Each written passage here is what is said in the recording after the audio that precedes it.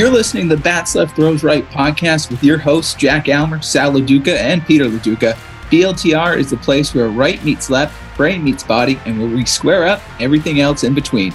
Come on a journey with us with the stories of athletes, coaches, scouts, and trainers who will inspire and motivate you to unleash your fullest potential. Follow us on Twitter at BLTR Podcast and on Facebook and Instagram at Bats Left Throws Right. Tune in through Spotify, Google Podcasts, or Apple Podcasts, and please be sure to rate, subscribe, and review.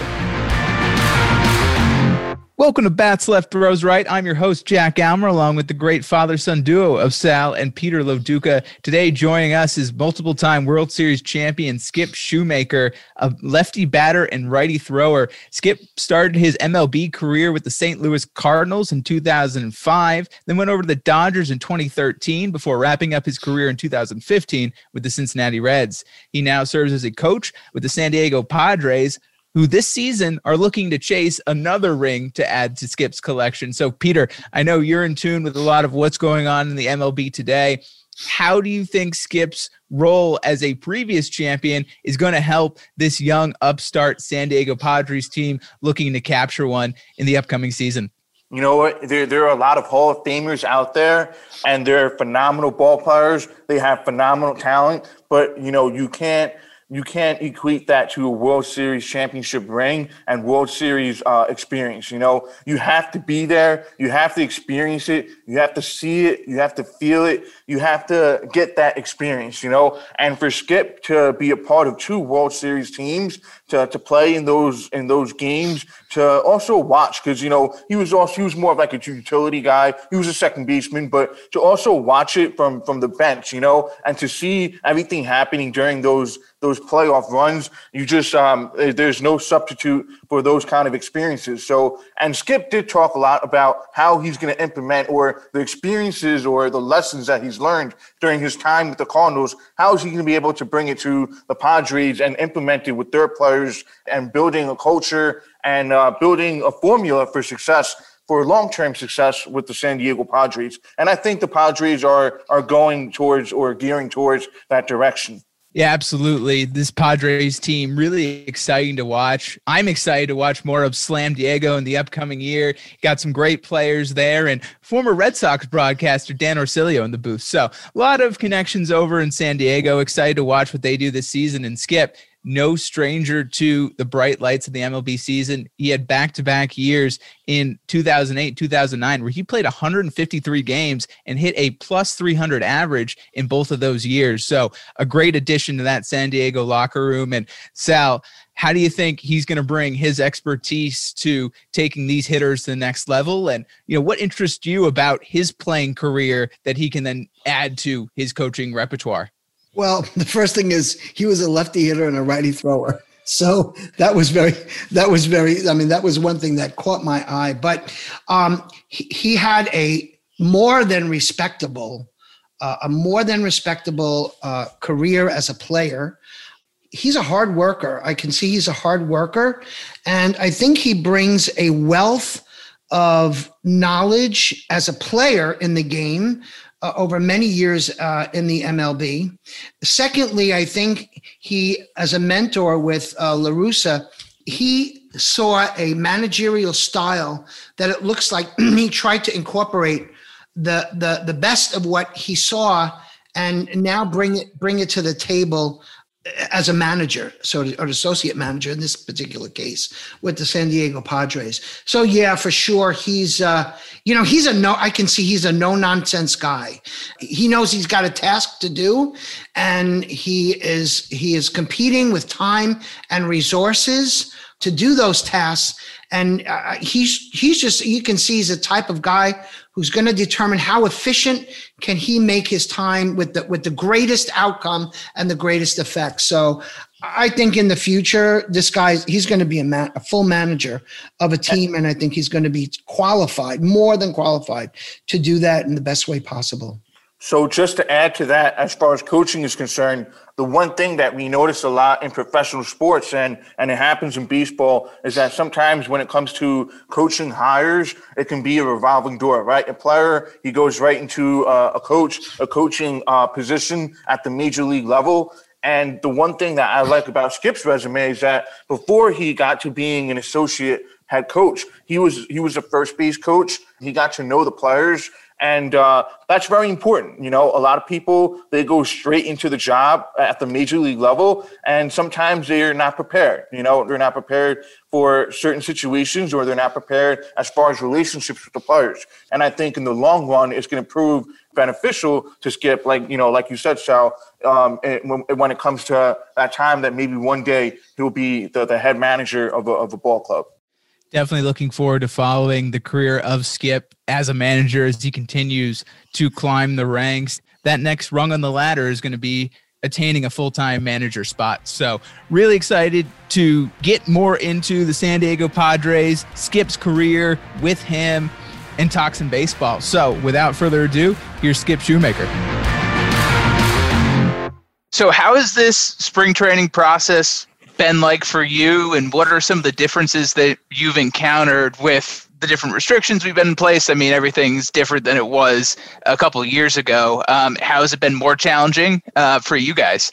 Yeah, so it's been different. I mean, we have contact tracing bands that we have to wear. We're at the field, so if you are around someone with COVID for 15 total minutes in a 24-hour period, so I'm sitting at lunch with somebody and they have COVID, because I was sitting next to somebody at lunch, whether I had symptoms or not, I am down now for 7 to 10 days. Wow. Yeah, so that can really affect a team. If you are sitting, at a lunch table outside, outdoors with this thing on, and say like our dudes are out there, right? Like Paddock, Snell, Musgrove, whoever, and they're now down for 10 days, it puts you in a predicament, to say the least. So you got that. You got, you're in a hot tub. You have to wear a mask. It's just you're running on a treadmill. You have to wear a mask. So it's been challenging, that's for sure. But, everybody has to go through it. Been able to eat outdoors in Arizona, we were just finally allowed to eat outdoors in Arizona on the 4th. That's been challenging because the first thing that you do when you haven't seen somebody in 4 or 5 months is you go grab a drink with them, or you go and you can't do that stuff anymore. So it's been tough. So Skip, with respect to the vaccines now, what's controlling giving vaccines to the players and the staff? Is it in the state that you're in? Like if you're right now in spring training in Arizona, do you have to adhere to like Arizona's law may be, the first people that can get the vaccine are the elderly or frontline workers? Is there anything right now in the MLB that's in the works to try and get players and staff vaccinated? But, is there a hierarchy that needs to be complied with? What's the deal with the vaccines? Yeah, we're, my parents just got them in California. They're over 65, and we're just kind of on that list of kind of the healthy 40-year-old. There are some coaches on our staff that are kind of in that 65 and over mark that, we're able to get them. But, we're just kind of like everyone else. There's no special treatment as far as that's concerned. And, honestly, there shouldn't be. Just because we play a sport doesn't mean we should be ahead of the line. Agreed. Having said that, when we go to Texas, they have 40,000 fans, they just said, full capacity. That makes no difference. Our protocols, it doesn't do anything different for us. We are going to be as strict as possible as far as like in the hotels, seeing family, all that stuff is the same. It doesn't matter where we go. Understood. So Skip, I want to get a little deeper now. And so your birthday falls in that Aquarius. You're an Aquarius, right? Think so. Yeah. So I want to read to you what an Aquarius sign, the personality traits of an Aquarius sign. And I'd like to see how much of that may be you. And so I didn't know we were doing astrology today. Yeah, we were doing astrology. I didn't get the lesson plan. It's a way to get into his early years as a player. So they say that what's the personality of an Aquarius? So every Aquarian is a rebel at heart. These air signs despise authority and anything that represents conventionality. Free-spirited and eccentric, they can often be identified by their offbeat fashion sensibilities, unusual hobbies, and nonconformist attitude. Does that describe you, Skip? And that would be the opposite of. Oh man! Forward is who I am not. I wear a hat and one of these jackets or a t-shirt. Defy authority. I wouldn't be able to play under Tony La Russa for as long as I did. So I think all of that is incorrect. Whoever wrote that is way off. Okay, so, but would you say that as a water sign, you're probably fluid in that you can easily adapt to ever-changing situations, so to speak? Would that be correct? Yeah, I mean, you have to. I mean, I think, part of the game, part of my position now coaching is managing personalities. There's not one way to coach. If you have one way to coach, you'll be in and out of here and guys won't respect you. So you're trying to find ways to improve players and get the best version out of that player every single day. How do you do that? How do you find the motivation? So you're adapting every single day of trying to, dangle that carrot in front of, some superstars to try to get the best version of that guy every single day. So, yeah, I think adaptability, sure. I mean, I think, everything changes and, the game of baseball changes. I mean, you guys can see it as fans right in front of you with this, all the analysts and sabermetrics and everything else. So you have to adapt or you're done. You talk about dangling that carrot and trying to get the best out of your players. How has the relationship between managers and players changed from when you were playing to now? Is it a little bit more open? Is there more communication between you and your guys? Yeah, I think so. I think, when I first came up, Tony from the other side probably looks like, real hard, tough, like mean. And like, he's just gonna, he's horrible to his players. And that couldn't be further from the truth. He was a player's manager if you're on his team.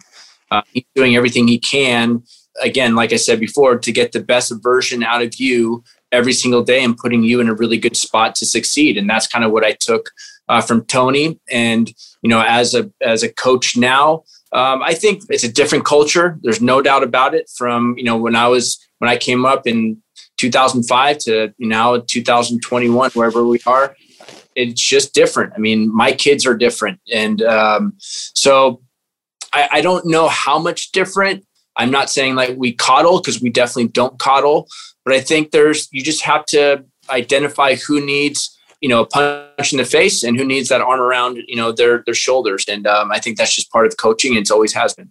I'm glad you mentioned that because, I'm a youth baseball coach myself, and, me and my father versus son. So we come from like a tough, hard-nosed background. And the way I grew up, you can't treat kids or players like that now. So for me as a coach, I have to learn how to, like you said, manage different personalities. You can't just, shove one concept or one philosophy down everybody's throats. Unfortunately nowadays you kind of have to manage each person separately in a sense, so it's definitely changed from 2005 to 2021. So I definitely relate and agree with that point. Yeah, no, it's the truth. And, I'm sorry that you're a youth coach, but my son is 13 and I coached him, and at probably a few weeks in, I didn't allow parents to come to my practice anymore. So I had enough. So it's just the kids, and it's never the kids that are a problem. It's usually just the parents. Exactly. So yeah. 100% all the time. So they weren't allowed. They were allowed to drop off and pick up, and that was it. But having said that, there's no magic pill to this thing, right? Like the one non-negotiable to if the kid really wants to be successful, if it's a youth, if it's a high school kid or a college and professional, it's just work. It just takes work. Like people have talent, but there's just no magic pill. So if the kid wants it, then how do you push them to get them to the next level? And again, some kids need the constant, like you are so great, you're the best, you're the best, you're the best. Some kids need to hear that, like, no, you're not the greatest. How are you going to be, that kid right there is better than you. Do you want it or not? So like, you just have to figure out and navigate carefully, especially at the youth. But you know what? You're doing it up here too. So that brings us to another interesting question, because you have been quoted as saying in an article that when you get to the major leagues, this is not about development anymore. This is about winning games, right? And so once a player gets to the major league, it's not to say that they don't develop anymore. It's just that what you're saying is, I think, and correct me if I'm wrong, you now have to take the responsibility for your own development. And if you feel like you need help, you're going to have to ask for it. You're going to have to experiment on your own. You're going to have to, you have to take the responsibility. So if you have a player who's struggling at the plate, right? Would a hitting coach wait until the player goes to the hitting coach and says, I don't know what I'm doing wrong. I tried everything. Or does a hitting coach go to the player and say, I've been watching your last few at-bats. I think you're doing this. How does that work, Skip? And can you also just expand a little bit more on what you mean when you say we're not here to develop, we're here to win games? Yeah, so I think it might have been taken out a little bit out of context because you never stop learning or developing. I always grew up feeling that being comfortable is death, right? You want to be able to feel uncomfortable at something in order to have that growth mindset and keep growing. So, but at the major league level, in my opinion, the major league level, the difference between the major league level and the minor league level is the major league level is a know-how league. The minor league level is the figure-it-out league. We are not figuring it out anymore at the major league level. We are here to win. That is the only thing we're trying to do. I'm not trying to figure out anymore on how to field a ground ball, how to hit. Now, can we fine tune every single day? Absolutely. Are we working to get you better every single day? Yes. So that is the developing for sure. It's also a game of adjustments. So you can't just do the same thing over and over again, or you will be in and out of this league in a heartbeat. Right. So league adjusting to you, and then it's a chess match. You're going back and forth, back and forth. To your hitting question, you have to watch how the player is reacting. So during the game, you are not following him and saying, hey, this is how you should do it. This is what I'm seeing. If the player comes up to you and asks, then yes, you deliver a message and you are prepared to deliver a message. You're never caught off guard if you're a coach. Now, before the game or after the game, then you can sit down, dissect some video, say, hey, this is what I'm seeing. This is what I'm thinking about. Maybe we come into work tomorrow and we work on this particular drill, whatever it is. But to say that like we are stopping the teaching part of it or stopping, that's not right. My point is like, I'm not going to fully develop a player without the proper coaching they have in the minor leagues before they get to the big leagues. I think the minor leagues are extremely important. I was very lucky to have the best coaches in the world in the St. Louis Cardinals organization. So when I got up, I knew what Tony was expecting. And Tony La Russa is expecting to win. Can you help me win tonight's game? If that is no, then see you in AAA. And until you're ready to help me win, we'll find someone else. Right. So, I mean, that's a harsh, in a certain extent, it's a harsh concept for people to, because you say, listen, we're always learning till the day we die, right? And actually, if at any point in your life you think like you know it all, that's your downfall because nobody knows it all. But it just seems as that the onus now, at the major league level, it's a different thing. It's about you're here to contribute. And if you can't contribute, you better find a way to contribute, and you better find it quickly because we're not going to give you that much time to figure it out at this level. Yeah, there's jobs in the line. I mean, if a manager's winning 50 games, guess what? He probably doesn't have a job the following year. So at some point, you have to figure out, are these guys that are with you? Now, there's certain organizations that are in a rebuild mode, and I'm not saying it's acceptable, but winning should be the mindset when you enter the door. It doesn't matter where you are at the organization. If you're starting to rebuild, you're having some minor leaguers come up, that might be a little too early, or you have some one-year veteran guys that come in that are trying to trade at the deadline to get some more prospects. Whatever it is, you never should go into a game or enter our building, at least if I'm a coach, feeling that you're not trying to win tonight. And so what little things go into, winning tonight? Where does it start, and what do you preach to your guys, do these things every day in order to come to work in the mindset that you expect as a coach? Yeah, well, I mean, it starts in spring, before spring training in the off season, to get your body, as big and fast, as strong as you can, as humanly possible. And then once you enter spring, there's, conversations on how we can get you better, whether it's the pitching side, the defensive side. And then once we break camp and get all the work in, then it's the scouting stuff. So we know the front office is aligned with the coaching staff, and we are delivering what the player needs, kind of dummy it down of like, okay, you're facing Blake Snell tonight. This is what he's going to throw to you. We think this is where your weaknesses are. This is where your strengths are. Let's stick to your strengths, that type of thing. We go over, I'm at the field at 11:30 on a 7:00 night game. Mm-hmm. So I am prepping until Eric Hosmer comes in at 2:00, and he is expecting us to deliver. How am I getting, where am I positioning Fernando Tatis tonight? Does he bunt? Does he run? What's the bullpen look like? And how am I going to be able to hit Blake Snell? And then, by the way, I'm not feeling great with the outside pitch, hypothetically. How can we get better? So there's a lot that goes into it, before kind of prepping, so we can deliver what the player needs to give him the best chance tonight. What are qualities you look for in players that when it comes time to, you have two guys on the bubble, you're going to stand on the table for one guy over another?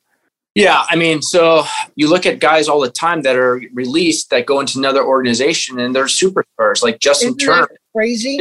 Doesn't that drive you that crazy? Yeah, I mean, Justin Turner was, a nice player for the Mets, but a utility kind of guy.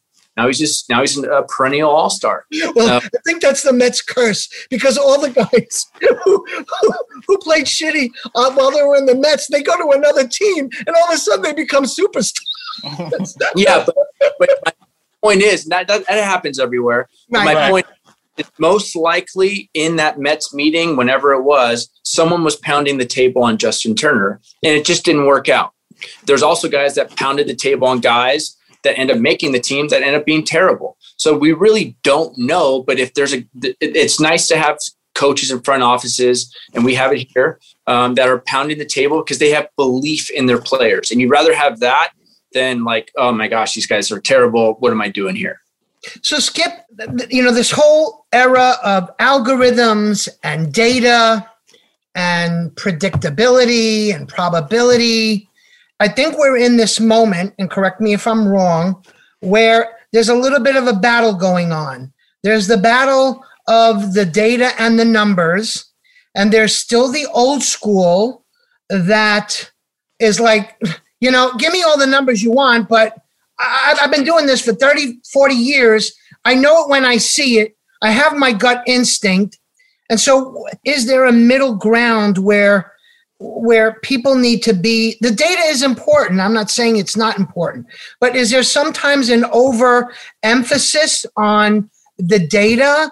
And, I know this is a game of predictability, and a lot of times players over time, they become very predictable because we know from spray charts and on average what we think they're going to do, right? Because humans are sometimes very robotic, more robotic than robots actually.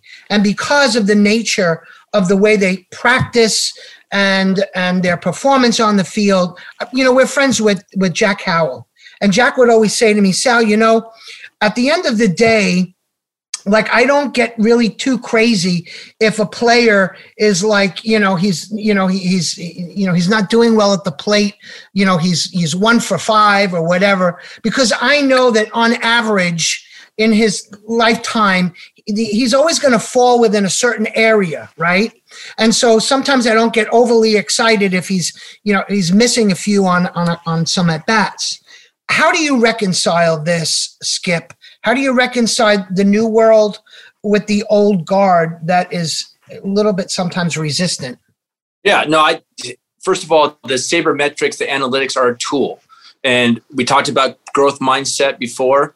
If you're not willing to use this information to your advantage, then you'll get lost. I mean, you're done. because there are very smart teams that use this stuff to their advantage. And the teams that use it really well are, I feel like we are. The Los Angeles Dodgers, who won the World Series, are very good at it. But it's a tool. It's not the end all. And so if you can use it and you can figure out the players that, can absorb certain information, somewhat more, somewhat less, it's not like for everybody, then it's just a useful tool. There's some really good information out there. But to your point earlier, you have to trust your gut, right? And so Tony used to tell me, if you end up managing one day, trust your gut, don't make decisions to cover your butt. So if there is a gut feeling and you have a reason behind it, then you go for it. But it's not like baseball is not just this, here you go, if you just do this, you'll win a game. Like things happen throughout the game that it just changes. Guys might not feel good, but guys might look terrible on the, coming from the bullpen, and you're like right away you see this ain't going to work. Like get somebody hot. No matter, so you can have a plan going into a game, but it doesn't always work out that way.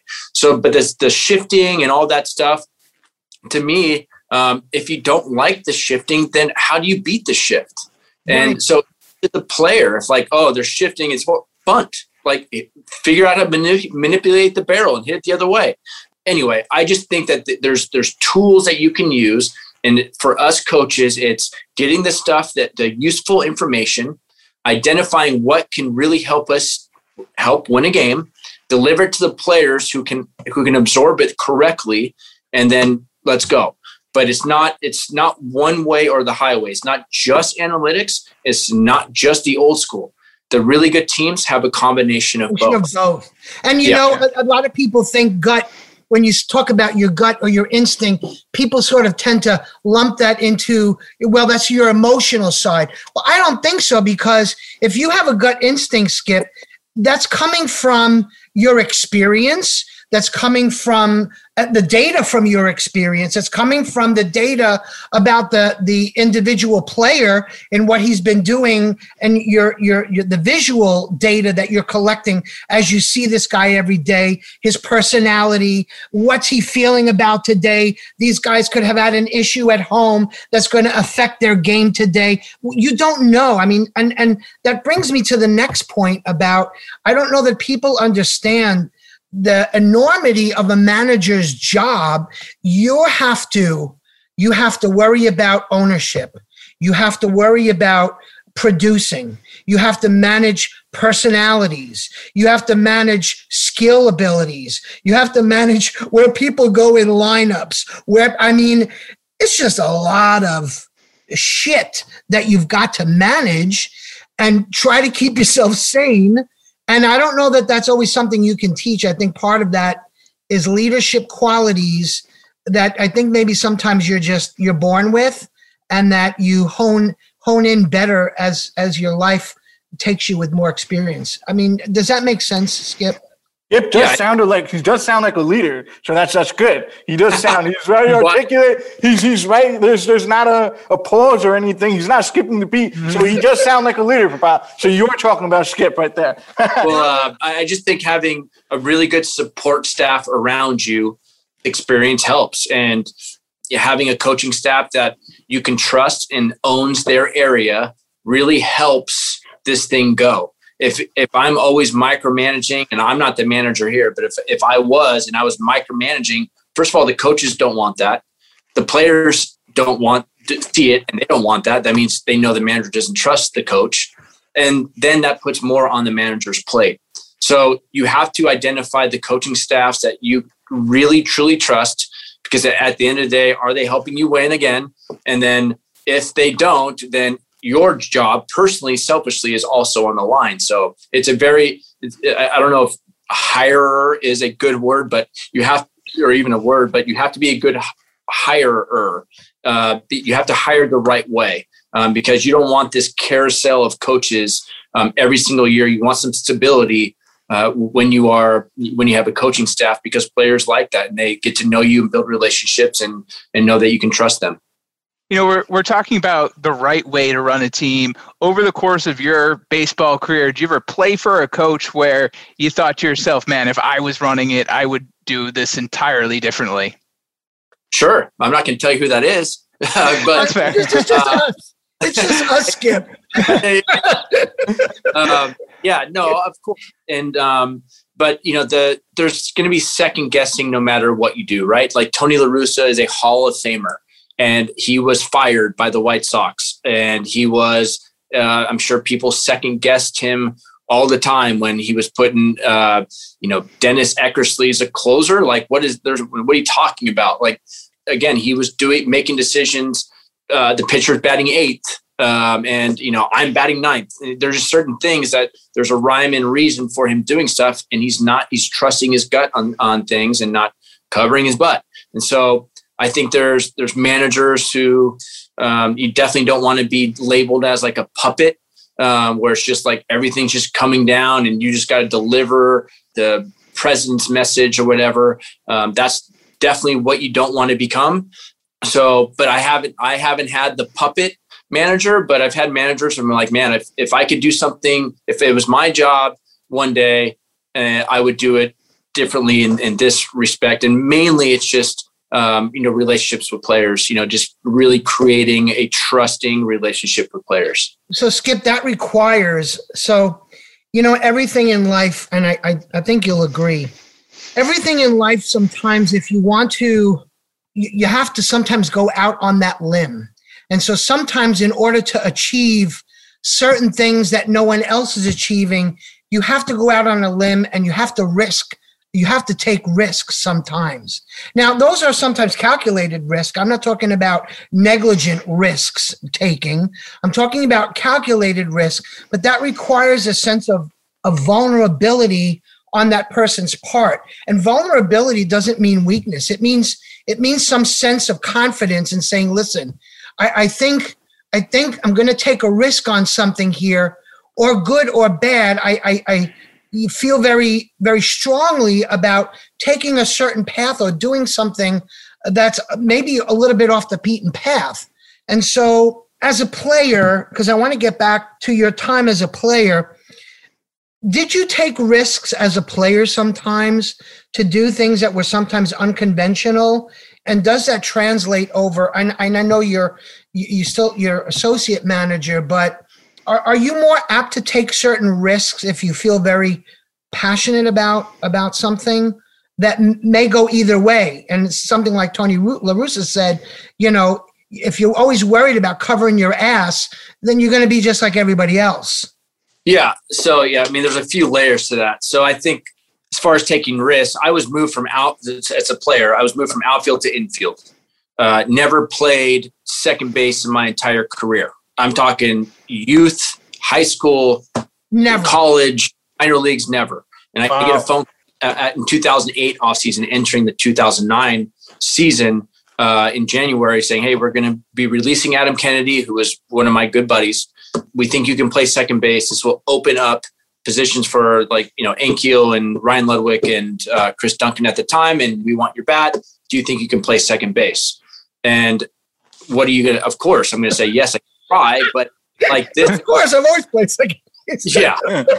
But that's a calculated risk, right? Because Tony just trusted, like, he's going to put in the work and we're going to find out. He's going to put in the work. He's all in. And if it works, great. If it doesn't, we can just put him back in the outfield and we'll figure it out. But so that's a risk that I was willing to take for my career. But if it backfired, I got to tell you, there's some really good outfielders that are now taking my position. And if I don't succeed at second base, now I'm on the bench now, right? You might not be able to get that position again. Right. So, but I was willing to do it because I felt like not only would it help me in my career, but if Tony La Russa believes that I can do this, why shouldn't I believe I can do it? And so that's the power of a manager in the influence he can have on a young, player. And I mean, I wasn't young, I guess I was 29 years old, but that's kind of the risks that I was willing to take. But it just goes back to now as a coach, the risk, if you're prepared, it doesn't feel as risky anymore, right? So you take your shots if you're prepared. It's just like if you have a pop quiz and you're not prepared, you're like, oh my gosh, like what the heck, I'm scrambling, right? But I was on the bench a lot with Tony La Russa. I watched him and I watched his game plan. throughout my career, and nothing came up where he was surprised by it. Nothing. He was never surprised during a game. And so his risk was calculated. And if it didn't work out, it didn't work out. If Arthur Rhodes gave up a home run, Arthur Rhodes gave up a home run. But he had his reason. He was prepared. Was it a risk? Yeah. Was he going to be second guessed in the media? Probably. That's just part of the job. But if you feel good about it and you're prepared, then yes, go for it. What you're saying is you need to be prepared to adapt. And so if you say anything can happen in the game, how do we now teach, how do we foster adaptability so that if, so you went into a situation coming from the outfield to second base. And so even though you would have preferred to stay in the outfield because that was comfortable for you, you felt confident, you've been doing it for so long, you could do that in your sleep, right? Eyes closed, hands behind your back, tied, you could still make the play, right? And so part of that being comfortable with being uncomfortable is how we learn and how we move forward as players, as individuals, as humans. So again, as you said, the risk was calculated, but being prepared means also being prepared to be adaptive, correct? Sure, absolutely. So since you Papa, you mentioned let's maybe go into the player standpoint. I feel like, we've been talking a lot about other people. I want to talk a little bit about Skip. Yeah, let's talk about Skip, man. And, this is the podcast is called Bats Left, Throws Right. So has anybody ever asked you before, how did you become a lefty-righty? Yeah, it just happened to be my dad was on one side of the tee putting balls on. I didn't want to be on that side of the tee. So he just told me it that way, and that's kind of how it started. My dad was a football first, baseball fourth kind of guy. Wow. Even my family, my mom's side was very baseball heavy. My mom's brother-in-law or my mom's brother was a high school. Anyway, a lot of baseball on my side of the family. On my mom's side, my dad was a coached my son or coached me growing up, but was a football first, still is, by the way. And so it was just by chance that, I would play catch. He had a left glove, left-handed glove or glove on the left hand. So that's what I did. And then when he's putting the ball on the tee, I was just on the left-handed batter's box and kind of just went from there. And my son, who's 13, throws right, bats left also. That's amazing. I'd have been forced a little bit to be on the left side. Just a little bit, right? But yeah, so now it's kind of cool watching him. So are you right-hand, Skip, are you right-hand dominant? Do you do anything else on the left besides swing a bat? Nothing. Wow. So see now Skip is typical. So part of what we, this podcast is about the area of neuroplasticity, right? Oh God! No, so listen. This is not I'm not a neuroscientist. It's the full school lesson here. You got astrology, not science. Now, how do we foster opening up the brain, so to speak? And if you take a look at all of the highest level athletes, whether it's tennis, whether it's golf, whether it's basketball, whether it's baseball, so you have guys like Ichiro Suzuki, right? Born dominant right, very fast as a kid. The father wants him to hit left so he could be closer to first base, right? LeBron James says, I was born dominant left-handed, but all my idols growing up were right-handed, so I wanted to be like them, so I taught myself to, shoot with my right. And then you have Rafael Nadal, born right-handed. Can't do anything, taught as a youngster to play with his left. He can only play tennis left. He can't do anything else. And Phil Mickelson, born right-handed, and he's learning golf from his father, who's a right-handed golfer. And so he's facing his dad, and almost to mimic his swing, he swings left. So I think what's happening is that when you are working that non-dominant side as a youngster or at any stage in life, you're sort of like opening up the pathways on the opposite side. Now, I'm fascinated. My son Peter is a lefty-righty as well. And I think that there's some players are more highly ambidextrous, and they'll say, well, when I started playing, I felt more comfortable hitting left, but I felt more comfortable throwing right. Drew Brees and Tom Brady, they were baseball players in high school. They were both lefty-righty guys. And so, again, it's an interesting area. And I always would say to people, if I had my way, first of all, I'd hire only lefty-righty guys or righty-lefty guys. But for hitters, I'd have everybody switch hitting batting practice in the cage, but they would have to stick to their dominant side in the plate. Now, I just want to go to one extra thing with you, and that is regarding your dominant eye. So from your career, it seems as though you had issues hitting off of lefty pitchers. So I don't know if you know what your dominant eye is, but if I'm going to take a shot, an educated guess, I would probably say that you are left eye dominant, and probably were not able to see those lefty pitchers as well because your right eye was not the dominant. Do you know what eye is dominant? Yeah, my left eye is dominant, but I think it's so specialized, the pitching, where guys are getting paid millions of dollars to get one left-handed hitter out. So I think yes, I had trouble with lefties. I would say that most left-handed hitters have trouble hitting left-handed pitchers in general as a whole. I mean, there are guys that are really good at it, but I would say in general, there's that lefty relief pitcher for a reason, right? It's that funky specialist. I get what you're saying, and it makes sense to me. Didn't really ever think about it in that way, but I also think that there's some real funk lefties. You don't see a funky righty too often, right? It's like the funky, weird lefty, there's sidearm and, doing kind of crazy stuff. And like Randy Choate and, some of these guys that were paid a lot of money to get one guy out. So let me just ask you a question. In the major leagues or in the minors, is the question for players about what's your dominant eye?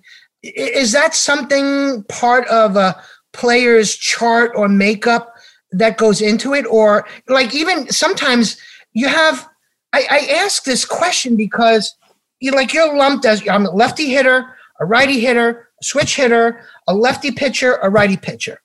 Well, there's a dynamic that's going on with the lefty righty guys that no one's maybe fully understanding, or the righty lefty guys.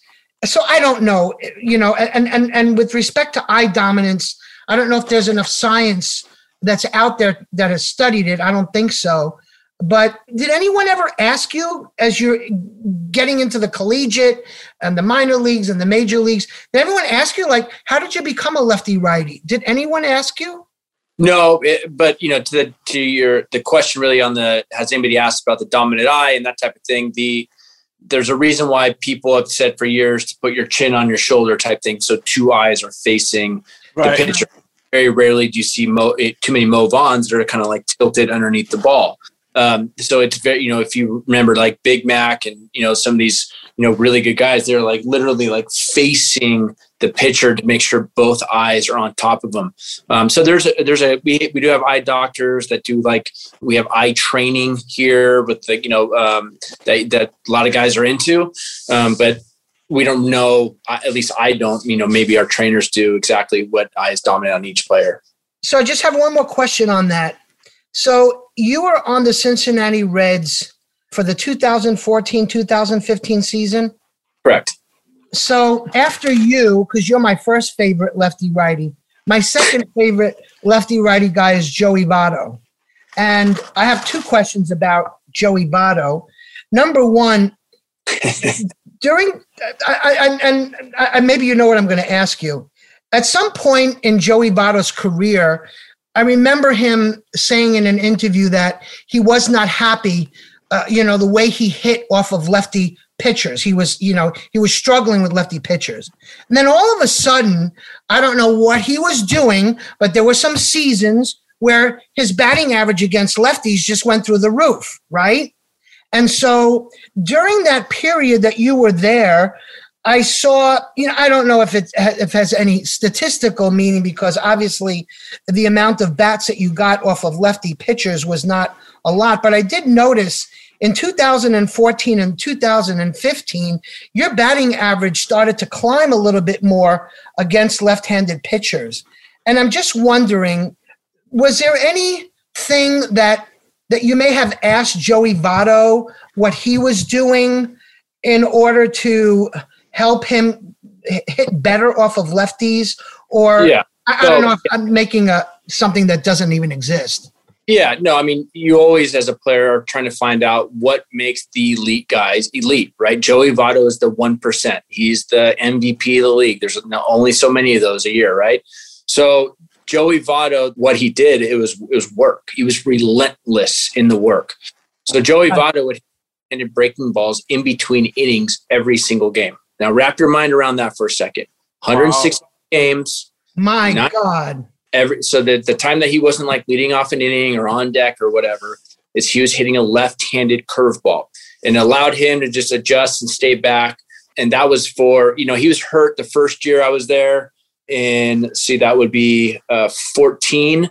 And then in 15 is when he had that MVP kind of caliber season again, which everybody was expecting Joey. And that's when I watched him, religiously to see like what made him tick. And, I was texting Joey Votto today because he has, diagnosed with, COVID and that kind of thing to wow. But he's you talk about growth mindset and all that stuff. Of course, I asked Joey, what his mindset is on lefties, and, how does he's always trying to find a way to get better. And, he's the guy that, and I respect this the most, is he doesn't want the contract to look bad.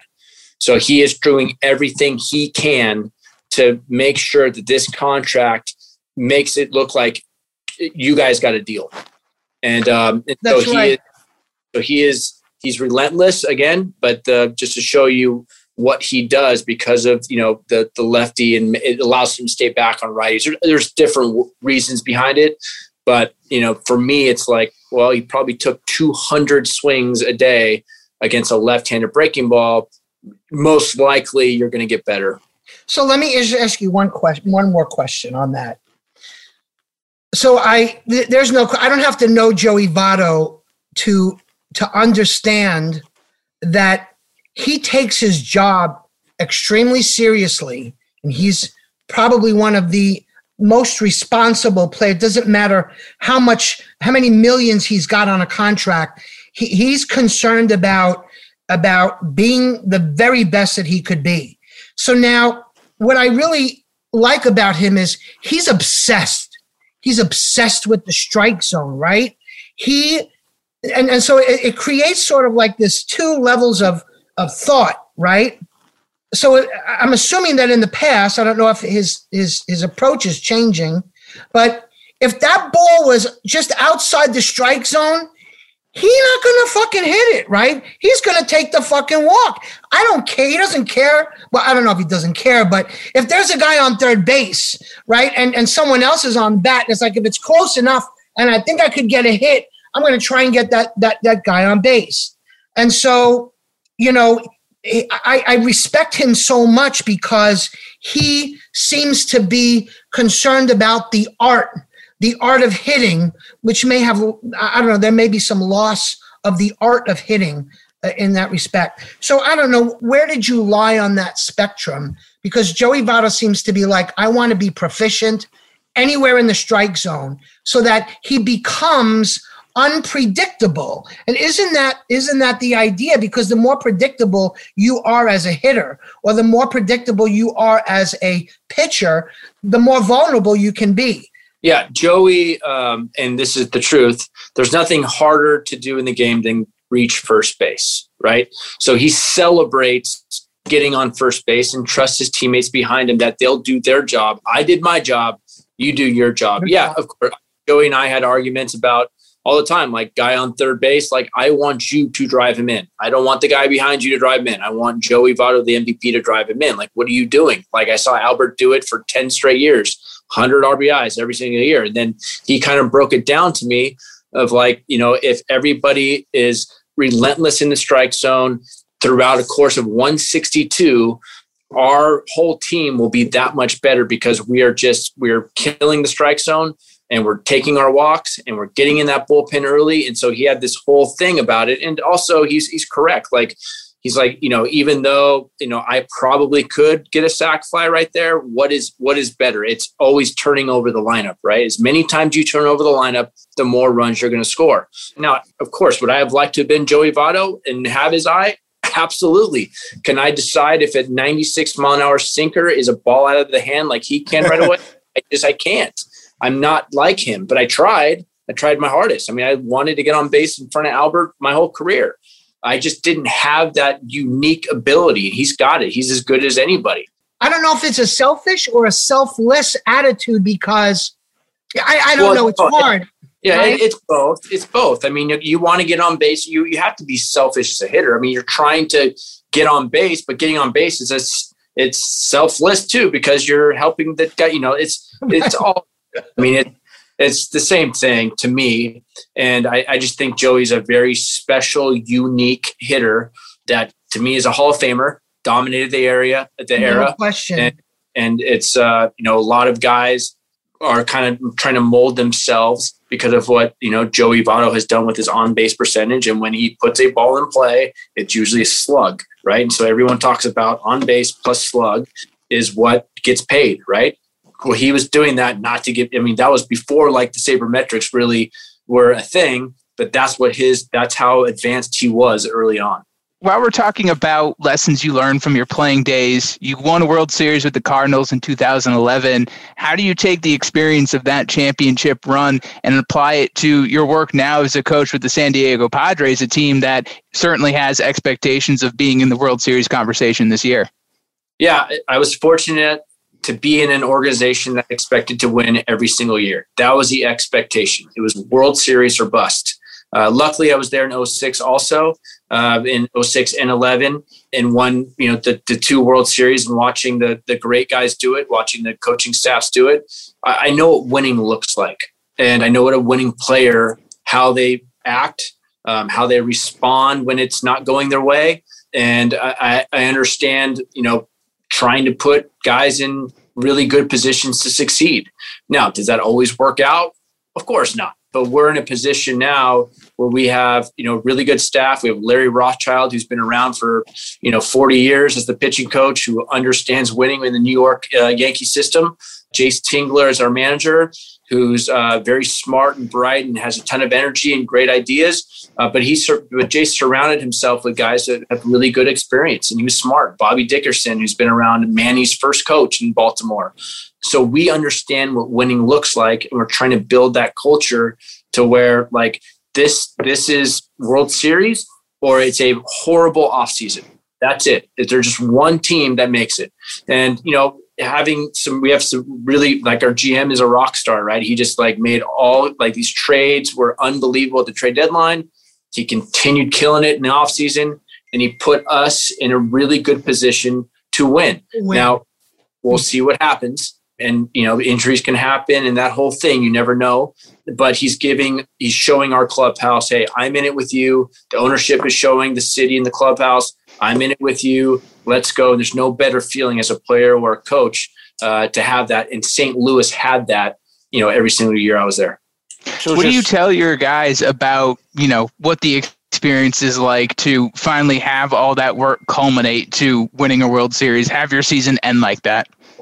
Yeah, I mean, I can't think of a better situation than grinding out every single day, being away from your family, sacrificing, especially a year like this year with the pandemic and everything else that's thrown on top of us. That sacrifice it's insane how much we have to sacrifice, right? Like if my wife wants to come to Arizona and visit me, she has to be in a hotel for 2 days, quarantine, and come see me, right? So the sacrifices that we're making, they need to happen. I get it, because you don't want to give someone, on your staff or whatever. But my point is, if you are winning a World Series at the end of the year this year, it means that you are all in. You did everything you could for your teammates and your staff and the city and the ownership and your family. it would be the highlight of anybody's career, because I still remember, like, if anybody asks, hey, what's the highlight of your career? And you hit 600 home runs, you will say that 2011 World Series. That every say that, right? Like when you wear a ring for a reason, you wear, like that, it's a trophy. And I have 2 trophies, and it's just the days I'll never forget. And that's kind of what you preach. We have championship players on our team that have been there, that Eric Hosmer, who has won it, has Gold Glove and Silver Sluggers. You know what he talks about? He talks about winning the World Series. Right. So that's kind of what I take away from it. Well, during your time in St. Louis, we were talking about Joey Votto, talking about other players, but during your time in St. Louis, you were hitting 300 or very close to 300 very consistently, and your strikeout ratio was at 13%. That is incredibly low. Guys are now striking out at 25, 30, or 35% clip. It's unreal. So you were at a 13% strikeout rate, which is unbelievable. So I just wanted to ask you, what factors or elements, or what was the it factor for you that allowed you to maintain or contribute to that kind of success that you had? Yeah, I think a couple things. I was surrounded by a bunch of really good players, so I'm assuming that pitching staff was trying to figure out how to get Albert out and Lance Berkman out and not Skip Schumacher. So probably Tony, putting me in situations, and most players in situations. I got to watch Albert go about his business and what he did. But I also think in today's game, you have to identify who you are as a player. I knew as a player that I had to get on base for number 5, Albert in front of me, right? That was the goal. I wasn't going to hit home runs. This whole launch angle revolution thing that's going on and it's going to allow you to strike out more. That's just the reality of it. I believed in the power of putting a ball in play, like make the defense play the game. I just think there's value in putting the ball in play. Now, having said that, the 13%, rate and all that stuff, I never really thought of that when I was hitting. I also didn't have every pitcher nowadays is throwing 95 to 100. That's a big difference, right? Like all these, I see high school kids that are throwing 95 miles an hour now. When I was in high school, at 88, I was like, oh my gosh, that's 108. So it's also different. So it's tougher to hit. But I think that identifying who you are as a player means the most. And I think I had a pretty good idea of who I was. Yeah, that's amazing, Skip, because of the people that we interview, the ones that you feel have a sense of themselves, they are comfortable in their skin, they know their capabilities, and not in a cocky way, but in a confident way. They know who they are. They know their abilities. It's really funny. One thing that's a recurring theme is there's always the player, sometimes their perceived abilities are at a lower level than the coach looks at them, right? And sometimes even their perceived abilities is lower than the reality of what their abilities are. And so I don't know if that's a good thing or a bad thing. I would tend to think it's a good thing because it keeps you hungry, in trying to always better yourself. But it seems as though it keeps that person humble. But again, you seem as a player and now as a manager, associate manager, lumping you all in the same category, that when you have to exude confidence in who you are, because that's part of the ability to get the people under you to trust you. Because if there's no trust, we don't care where you've been and what success you've had. If they don't trust you, you cannot be an effective leader, correct? Yeah, well, yeah. First of all, you have to remember how hard this game is, right? So I will never, ever expect a player to do something that I don't think they can do. And I would never expect a player to do something that I knew was impossible because it's so hard to do, right? Why don't you just hit it the other way? Well, the ball is moving. Yeah, do it. So I think that how you react in tough situations, it's just like a kid. So like my daughter plays soccer. If she's kicks the ball and she kicks it out of bounds, what she's going to look at dad or coach and how am I going to react? And If I'm dude, what are you doing? Then what's her reaction going to be, right? So I always believed in the ERO. This is an Urban Meyer thing. It's event, reaction, outcome. So there's an event, there's a reaction, and then your outcome. So you have to be very careful on how you react. Your outcome to the player might be like, dude, screw that guy. Like, he obviously forgot how hard this is, and he's not all in it with me. So you just have to remember, as a coach, that I'm not going to ask you to do anything that I don't believe you can do. And I believe in you. And the other side of it is, if it doesn't go right, I still got you. We're still in this thing together. And I think that's a big thing when you start your coaching career. So talking about being uncomfortable, there were like 2 or 3 instances in your playing days where you had to pitch. So let me ask you, like, I just want to give you a quick story before that. So I remember, we're from New York, so kind of like I grew up in Queens and always been sort of like a Mets fan. And I remember there was one game, I don't remember which year, but they went up to like 22 innings, right? And so at that point, whoever player, probably they were asking like, did any of you pitch in high school or ever? Like, yeah, I did once. Okay, you're going pitch now, right? And what was really funny about that is that the guys who probably never pitched, so they're throwing the ball like maybe 30 miles an hour, right? And just trying to get the ball over the plate.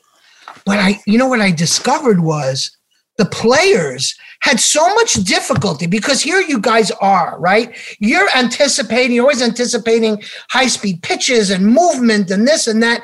And all of a sudden you're faced with like a 40-mile, and everybody's striking out. It's embarrassing. The pitcher feels like he's embarrassed to pitch, but it's even more embarrassing for the hitters because they're striking out. So first of all, how is that situation for you? Because I understand, like in 2013, you pitched like 2 scoreless innings with the Dodgers. And so, like, what was that feeling when you're like, you got to go and pitch now? Yeah. Well, it's never a good thing when a position player has to pitch. Right. As a hitter, I've been in those situations. It's a lose-lose situation, right? You're supposed to get a hit. And if you don't, then you're like, oh my God, last thing you remember when you drive home is like, how did I not just get a hit off? So it's awful. So you don't want the at-bat, honestly. Quite like, I do not want this at-bat. Nobody wants this at-bat because, the game's already over. It's out of hand. And so anyway, I pitched in college. I pitched in high school. And they knew, actually, when I was in minor leagues, my first year I hit 250. And my farm director said, if you do not hit next year, we're thinking about putting you on the mound. So I had some pitching background, but at 5'10", 190, it probably wasn't too sustainable or really good for my career. So I knew that I better start hitting or I'm going to be out of the game. I'm not going to be a pitcher. So I had a little bit of pitching background and I wasn't very good at it, but I had a good arm. And so that's kind of why I pitched in, with the St. Louis Cardinals, the Reds, and the Dodgers, and it's not a good situation because there's no fans in the stands. You're getting your ass kicked. Everyone's drunk in the stands, yelling at everything. You get the hell out of there. But was it at least fun that day? Those 2 days, was it at least fun for you? Yeah, I grew up going to Dodger Stadium, so pitching on the mound where Oral was. I wore 55 because of Oral Hershiser. So yes, there's a lot of like sentimental value. But after the first pitch, I'm like, I'm good. That's going. Yeah. Hey, so talking about Oral Hershiser, can you tell us that story about when you were 5 years old, you saw him and Tommy Lasorda in a restaurant? Yeah. So different times. I saw Tommy at kind of like a flea market, open area type of place. Everybody was asking for autographs. At the time, my parents had a Polaroid camera. So we asked to take a picture. He was kind and gracious enough to not only take a picture, but take the time to talk to me. He autographed Polaroid. It says to Jared, to a future Dodger, Tommy Lasorda. And I ended Dodger, and I have that in my, my man cave or whatever back home, which is a pretty special photo when I was about 7 or 8 years old. The Orel Hershiser one is he was at a restaurant playing pinball, and I was eating dinner with my dad, and he was with another player. I'm not going to mention his name because I'll tell you why later.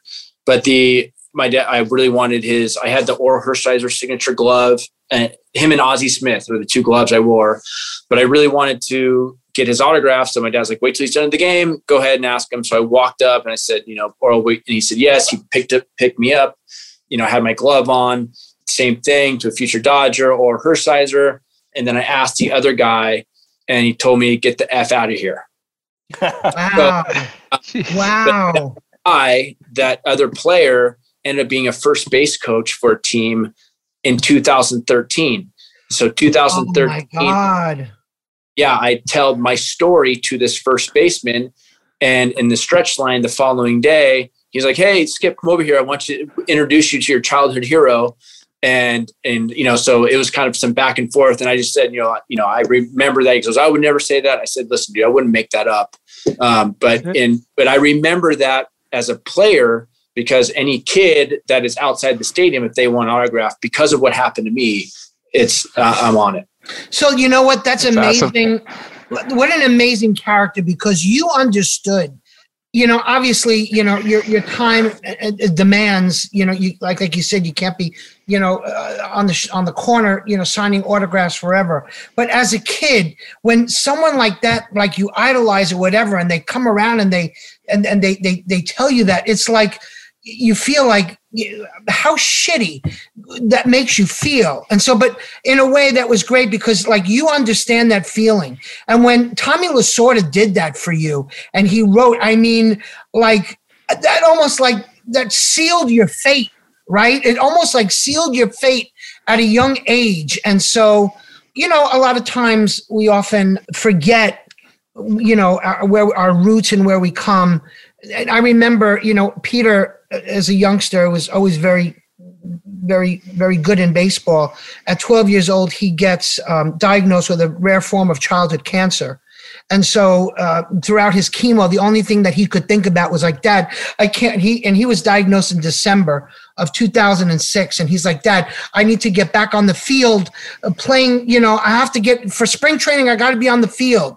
And so in 2007, fate would have it that Paul Lo Duca was on the Mets in 2006 and 2007. So the Make-A-Wish Foundation had come and asked Peter what his wish was. And since Peter was a catcher as well, Peter was like, I want to meet Paul Lo Duca, and I want to catch the first. I want to catch the first pitch, and I want him to pitch it to me. And so they weren't sure if they could do that. And they're like, "Well, you have anything else?" I'm like, "No, there's nothing else I want." And so when we met him, obviously the circumstances, but he was genuinely gracious. And so that thing like that, Peter remembers his whole life, and so especially when you're young, that sticks with you. And so it just reminds you that we're all human, and that, sometimes very small acts of kindness can make a huge difference for that kid, right? No, you're absolutely right. I mean, I was very lucky to be given a platform. Orel had a platform. Paul Lo Duca had a platform, and how are you going to use it? And, I'm with the Jesse Reese Foundation right now, which is a childhood cancer foundation. It's called NEGU. It's Never Ever Give Up. And so right. I understand, what you all went through. I don't have a kid that went through it, so I don't want to say it like that, but we go to hospitals all the time. Right. So we see what goes on, and it's a very trying, tough time. And so I can only imagine what you went through, but we have those kids come to the stadium. And that's how I met Eric Reese, whose daughter Jessie, at Dodger Stadium. That's how I met him. And here we are 8 years later, and I'm still with the foundation. So I totally get it. And it's nice to hear that, Paul Lo Duca was so gracious with this time, because it's not easy. You're asked a lot as a player to do certain things and functions and autographs. And can you do this? Can you do that? Right. And oh, by the way, you have to win tonight and catch a big league ball game. It's not always right? Because your job and every single night you can embarrass your family on not top 10 like I did about 15 times on SportsCenter. And so you're kind of pulled, a lot of different directions, but it's really good to hear stories like that because that's the most meaningful stuff at the end of the day, right? It's like, how can you impact people? Oh my God. And it was such a magical night because Peter, he wrote a letter to Paul Lo Duca. Paul's mom died of cancer. And, the story with Paul was that when he was a young kid, his mother would give him a broomstick and throw him pinto beans. And she would say to him, if you could hit these pinto beans with that broomstick, you're going to be able to hit a baseball. So Peter wrote him a letter and put a little pinto bean in the letter, wishing him luck for that night. And it was really funny when we got to the park during the batting practice, the woman that was, taking us around, she said, Paul right now is struggling with the bat. And so he's taking BP inside rather than outside. And so we said, no problem.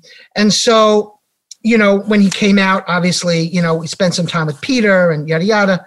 And that night, the game, it was in July, it was a game against the Phillies, right, Peter? Cole Hamels was pitching. And that night was the first night they had a back-to-back-to-back home run. Who were they, Peter? I think it was Carlos Delgado, David Wright, and then Paul Lo Duca. And Paul Lo Duca. They hit back-to-back-to-back home runs. So, it was just, it was one of those magical times.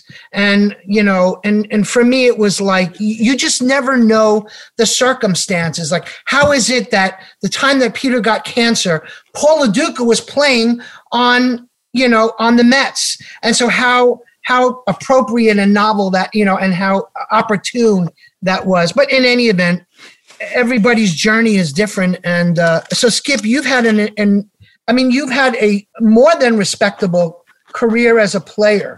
And you probably would say, I don't know if there's anything else you would want to do in life than being baseball. Apart from your family, but there's nothing that drives you more than this particular game, right? Yeah. It's what I know. I feel like it's what I'm kind of only good at, but there is a sacrifice not seeing the family, right? I'm here 8 weeks in Arizona without seeing my family. I'll be on the road. I'll be in New York this year without seeing my family on 2-week road trips. So you miss out on a lot. I don't think that I'll be able to miss out on my kids when they're in high school. If they're playing sport, that's coming up here shortly. And so we'll see where my career, ends up on the coaching side. I've been very lucky to be able to grow up in Southern California and then be offered a job in Southern California after my playing. Not too many people are lucky enough to sleep in their own bed during the season. I am. So I don't take that for granted. The GM in the front office has been nothing but fantastic to me. So we'll see what happens. My dream has always been to play in the major leagues, and I got to do that. And so my son's 13 and my daughter's 11. And I also want to see them, what their dreams are all about and not miss on some of these times. Their life as well. Yeah, absolutely. So, you mentioned before you've appeared a couple of times on the SportsCenter Not Top 10. When you have a player now as a coach who's going through something like that, what kind of advice do you give them looking back on your experiences of like, all right, just pick it up. It's okay. Like, even if you're going viral on the internet, you're going to have 100 more games to do something about it. Yeah. It goes back to the preparation, right? I could sleep at night because I knew I prepared as much as I could. And then I made the air, right? Like, I did everything I possibly could pregame, leading up to the game, video work. Was I shifted? Was I in the right position? All of that. Ball got in the lights. I couldn't see it. Hits me in the head. Like, sure, that didn't happen, but like, that is a possibility. So if that happens and it goes viral, it's like, okay, get a couple texts from your friends and they're crushing you. Your mom and your wife's like, oh my gosh, your son's like, I'm not watching SportsCenter. I can't go to school. That stuff's but yeah, the other part of it is like, it's part of the it's entertainment, right? Like, you guys go to watch games, you watch to see like guys do really good and you might see something messed up. And, a couple of times I messed up, but if there's players that are going through like some funks and some slumps, You also know that you've been through that as a player. You can help navigate through his, slumps. If there's not top 10 situations, you kind of make fun of him a little bit to like give him a little bit of a deep breath. Like, oh, you went through that too? Yes. It's cool, dude. I saw it and I watched it again over and over again. And it's hilarious. But you can only get mad at yourself or the player if they weren't prepared. That's the only thing that I would be upset by. And, if I couldn't look at myself in the mirror of like, dude, I went out way too late last night and then I kicked that ball, then I'd be like, I would never forgive myself. So they're different. And if that's the same thing with the player as a coach. Unreal. All right, Skip, we didn't even realize, but so much time flew by, but we had such a great conversation. We had so much fun talking to you. We really had a blast. So we're just going to wrap it up, some rapid fire, if you're cool with it, with a couple of rapid fire questions off the top of your head. Who's your idol growing up? Other than my parents, I would say Ozzie Smith, I had 3. So can I give you 3? You can give me 3. Yeah. Absolutely. I'm going to give you 4. Ozzie Smith, Oral. I loved Big Mac. So I would have all I wanted for Christmas was the rated rookie or the USA baseball card. Like that's the only thing I wanted for Christmas. I got it. And then at the time, I know everybody just saw The Last Dance, but Michael Jordan was like, I only wear Jordans. I still wear Jordans on the field. Pre-game, whatever, I'm wearing Jordans. And I just felt like that, that Mamba mentality was already there before, and it's just, so anyway, those are my 4. Nice. What was your favorite baseball movie growing up or currently? The Natural or Major League. The Natural was awesome, a little bit different script than Major League. But if Major League is on right now, man, I just I know what's coming and I still laugh and I just love it. It's just a genius script. I couldn't agree more. Your favorite musical artist? So I have 2. All right. So I have Green Day. I love Green Day. I'm big Green Day. And I actually like Disturbed. So The Sound of Silence. I don't know if you've heard that song by Disturbed that just came out. I don't know how long ago it was now, but the guy's voice is just ridiculous. And so big fan of those 2. What was your favorite walk-up song that you've had throughout your career? So I had Chillin' on a Dirt Road by Jason Aldean when it first came out. My wife is a big country artist, music fan. I love country too. But Chillin' on a Dirt Road was a pretty cool song at the time. Nice. Chipotle or Freebirds? Whoa. So Freebirds was the restaurant right next to my dorm in college. Nice. That I frequented quite often. It didn't really feel great the next morning, Freebirds. So Chipotle. Chipotle. This is some fresher ingredients. Absolutely. Yes. I think. Would you go with In-N-Out or Shake Shack? It's In-N-Out. And I'm biased, man. I'm a California boy. And it's all over the place. And the Shake Shack, people are trying to convince me for years that it's better. I can't go the other side. That's the dark side to me. I think the fries you have to at least admit are better at Shake Shack. I just told you In-N-Out is. That's it. That's it. You're not even entertaining this discussion. Nope. Yeah, California, absolutely. You have to defend In-N-Out to the death. Right. That's part of it. That's right. So I'm from Boston, so we have to justify having a Dunkin' Donuts on every other corner in the same vein. So I get it. I get it. I totally get it. Do pineapples belong on pizza? No, absolutely not. No. I had a pepperoni jalapeno pizza yesterday and it was fantastic. First time I've had it. So the pineapple deal is no, absolutely not. So in another life, this is the last question. In another life that you're not a baseball player, it's just a hypothetical, you execute a successful heist and walk away with $50 million. Where's the first place you go? So my stress reliever always was the beach. I surf. I loved it. It was my break away from reality. So I would purchase something on the water where I could just decompress and not think about anything, but just kind of watching the waves roll in. Peter, he's buying real estate. So that's pretty smart. That's pretty smart. And waterfront property. It's a boot. That's right. I need $50 million for it in California, so I'd probably spend all of it. That's awesome. Well, Skip, thank you so much for joining us today and talking baseball. We had an absolute blast. Best of luck to you in this upcoming season with the Padres, and we hope to have you again for another conversation at some point, maybe after you guys celebrate your World Series. Yeah, a deal. If we do that, we're in. Absolutely. Thanks for having me on, guys. Thank you, Skip. so much. All right, guys. Take care. Bye-bye. Take care, man. Thank you so much for tuning in to the Bats Left Throws Right podcast. I've been your host, Jack Almer, along with Sal LaDuca and Peter LaDuca. We had a great time with you here today. Just as a reminder to please follow us on Twitter at BLTR Podcast and on Facebook and Instagram at Bats Left Throws Right. Tune in through Spotify, Google Podcasts, or Apple Podcasts, and please be sure after this interview to rate, subscribe, and review. Thank you again for tuning in.